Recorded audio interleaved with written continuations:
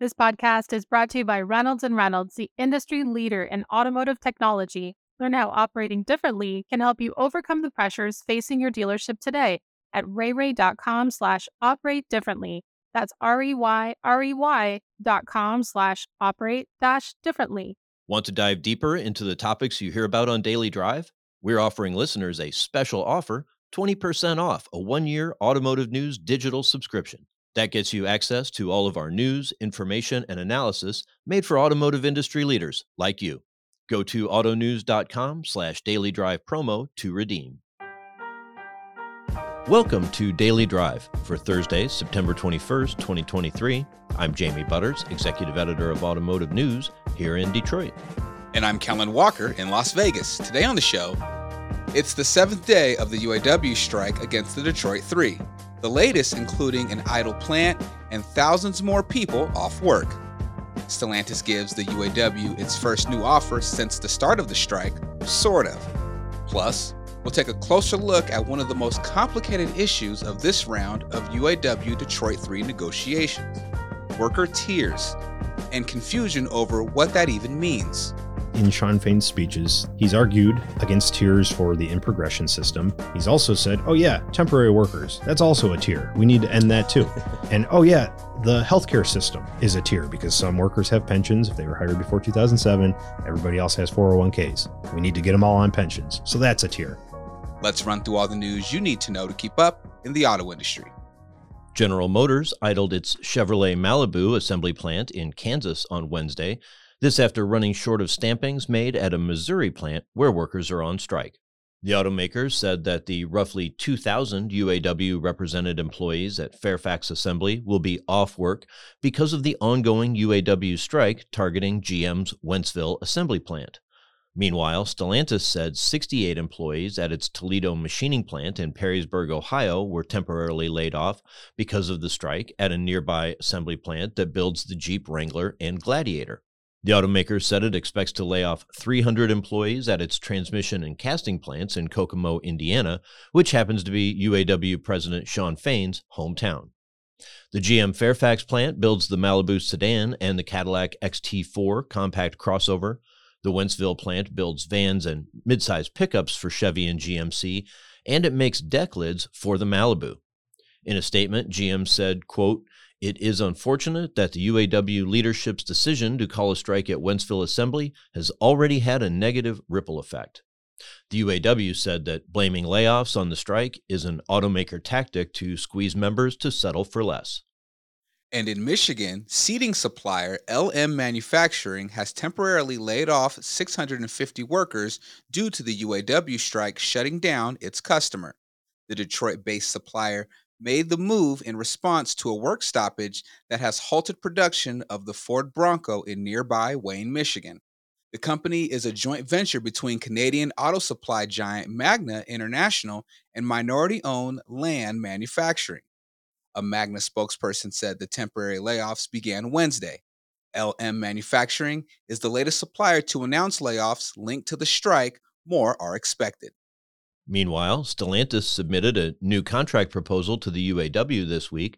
The company said the proposal, its fifth since negotiations began, focused on open subcommittee issues. Those are separate from the core economic issues, and it gave no further details. The automaker presented it Tuesday. A UAW source told Automotive News it's the first new offer from any of the Detroit 3 automakers since the UAW went on strike against the Detroit 3 Friday. Talks were continuing between the UAW and Ford, GM, and Stellantis ahead of the union's Friday noon deadline. That's when UAW President Shawn Fain has said the strike would expand if not enough progress is made in negotiations. And finally today, a promotion to tell you about. Cox Automotive has named Scott Letourneau its new CFO.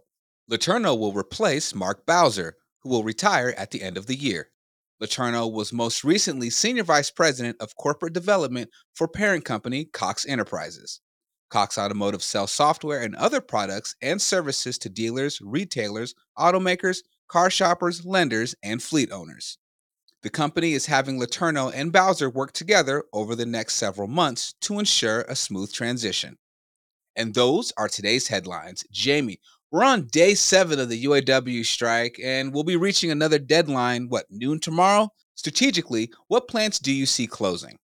It's always a risky business to predict, especially about someone like Sean Fain, who is intentionally trying to be unpredictable. But the most likely, targets would either be, moving to some of the bigger, pickup and full-size SUV plants. Those are real money makers for the automakers. Or he could try something like going after some of the bottleneck plants, the key, transmission and powertrain plants that supply those big pickup and SUV plants. That would be a way to have a much bigger effect more quickly. We'll see how much pressure he wants to put on.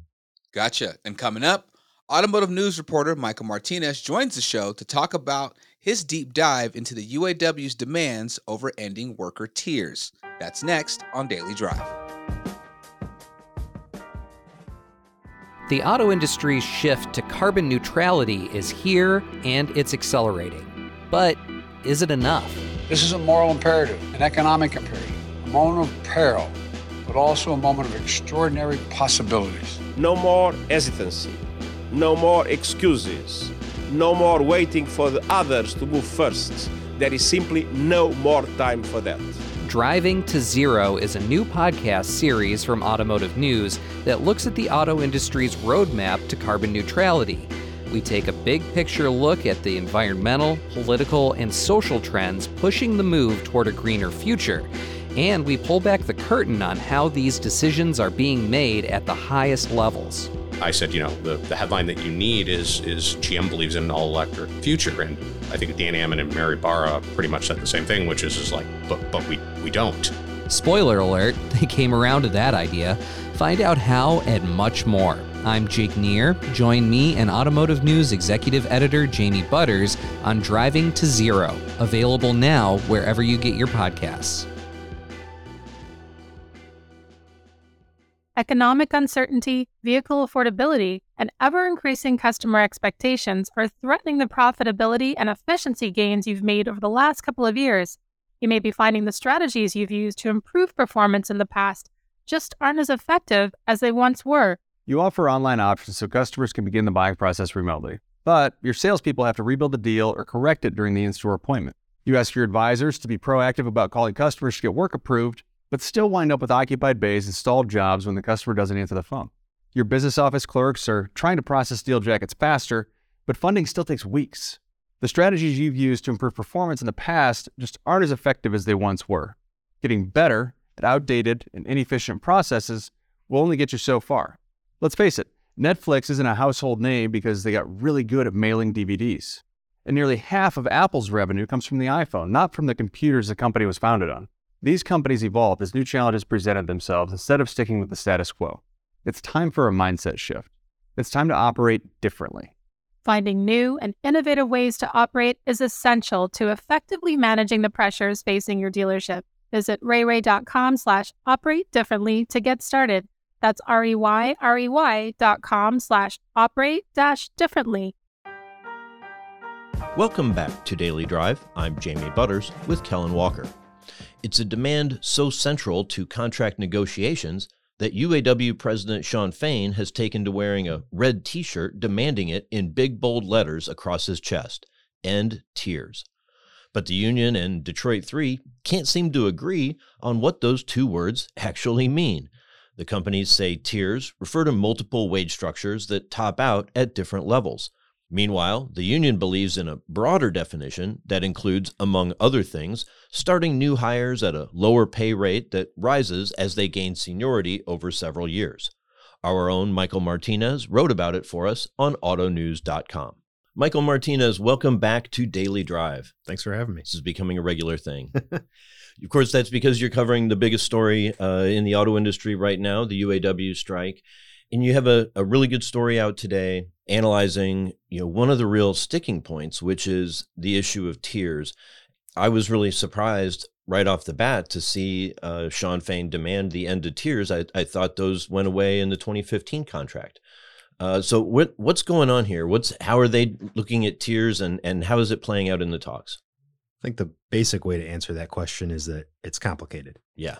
And you can very easily argue that it went away in 2015, but the union doesn't think so. So essentially, the tiered wage system started in 2007. It was a concession the union gave up then to keep the companies afloat. And it was essentially so that they could continue to hire people in that Great Recession when they weren't making money. Without taking things away from the current members. Exactly. You got the legacy workers were able to maintain their wages and healthcare benefits, but they agreed to, if they hired new workers, start them at half the salary and reduce their benefits.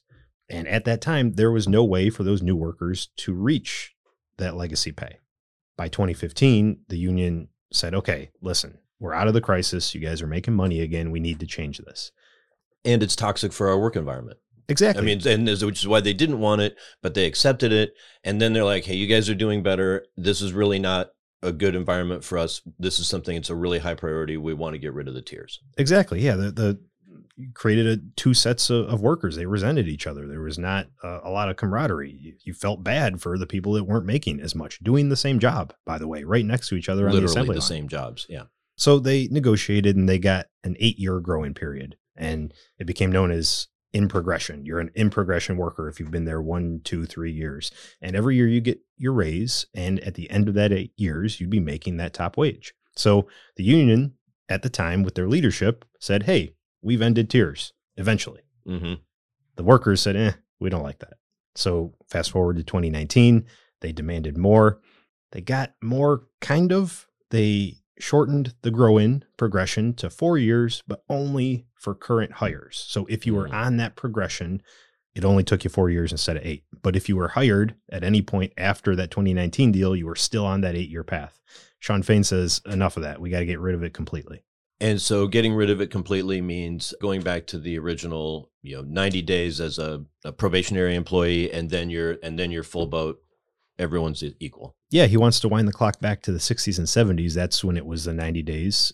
Even before 2007, there was at least a 3-year waiting period to make top wages, but he wants to go back to 90 days. The companies don't really seem into that. They're saying we'll cut the path to 4 years, but they're saying we're ending tiers because we're getting rid of different wage scales at certain plants. They're eliminating some of the special ones for like parts handlers and Mopar plants, things like that. Exactly. Ford has 2 plants on their list that only really top out at $24 an hour versus $32 right now. I believe GMCH, General Motors Components Holdings plants, there's about 4 or 5 of them. Mm-hmm. They top out at around that same rate. Mopar, similar. So honestly, in any other contract cycle, this alone, the fact that the automakers are willing to move all of those workers onto that same wage scale, so they'd be making 32 or whatever that final number is after their gains, that would be huge. That almost would be enough to ensure ratification alone. But the union has rejected all these proposals. Yeah. Well, they've done that. And the other part, though, is still leaving a 4-year grow in for other new hires. And that is something they don't want to accept. Exactly. And you could almost argue that the goalposts are moving here a little bit, because in Sean Fain's speeches throughout the summer and into the fall, he's argued against tiers for the in-progression system. He's also said, oh yeah, temporary workers, that's also a tier. We need to end that too. Right. And oh yeah, the healthcare system is a tier because some workers have pensions. If they were hired before 2007, everybody else has 401ks. We need to get them all on pensions. So that's a tier. So he keeps expanding the definition of what the union thinks is a tier. Skilled trades? Is that a tier that needs to be eliminated? Sure, let's throw that in there too. He hasn't said that, but again, you get the idea, right? Right, but that's a higher tier of union member. They get paid more. They get extra tooling allowances and things like that. Because it's different work, and that's what the companies would argue. Some of these parts plants just fundamentally do different work. Yeah. So there was a report yesterday about a new offer from Stellantis, but not an economic one. Where are we now? I guess tomorrow's another big deadline day. Exactly. Sean Fain has said if he doesn't see significant progress by Friday at noon, more plants will go out on strike. He's leaving himself a little leeway there with that significant progress wording. You could argue that you don't necessarily need to come to an agreement by Friday at noon. But so far, it doesn't really look like any progress has been made. We've seen that offer from Stellantis get passed over. It's apparently just related to some outstanding subcommittee work that's left to be done. We know the automakers had sent in proposals in the final hours before September 14th, that midnight deadline there.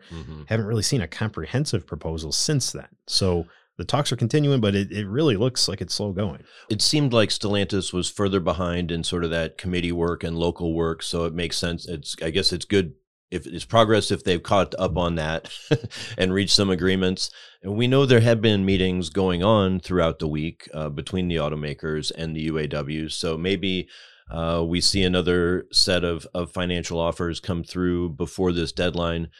Kind of the way things played out last week, I mean, once it got close to Facebook Live time, talk stopped. I mean, and the automakers might make an offer, but it seems pretty likely there's going to be an expansion of the strike tomorrow. Yeah, you could argue the real deadline is 10 a.m. Friday morning. That's when Sean Fain's going on Facebook. But I think today, Thursday, will be a pretty big day, especially with Ford and GM, to see if they can show progress and actually send an offer. We've seen some back and forth bickering in the opinion pages of the Free Press. Again, going back to what we talked about with tiers, they have different definitions for a lot of things, and they're trying to spin phrasing and facts, and I don't know that bodes well. It just shows the two sides are really far apart. Troubling stuff, but very interesting, and stuff that's it's going to keep developing and having a big impact on the auto industry. We'll be keeping in touch with you throughout it, Mike. Thanks for joining us. Thank you. That's Daily Drive for today. I'm Jamie Butters.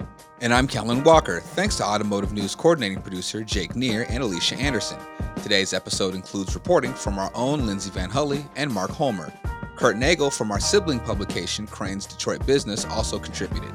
You can get the latest news on developments in the UAW strike, executive promotions, and everything happening in the auto industry at autonews.com.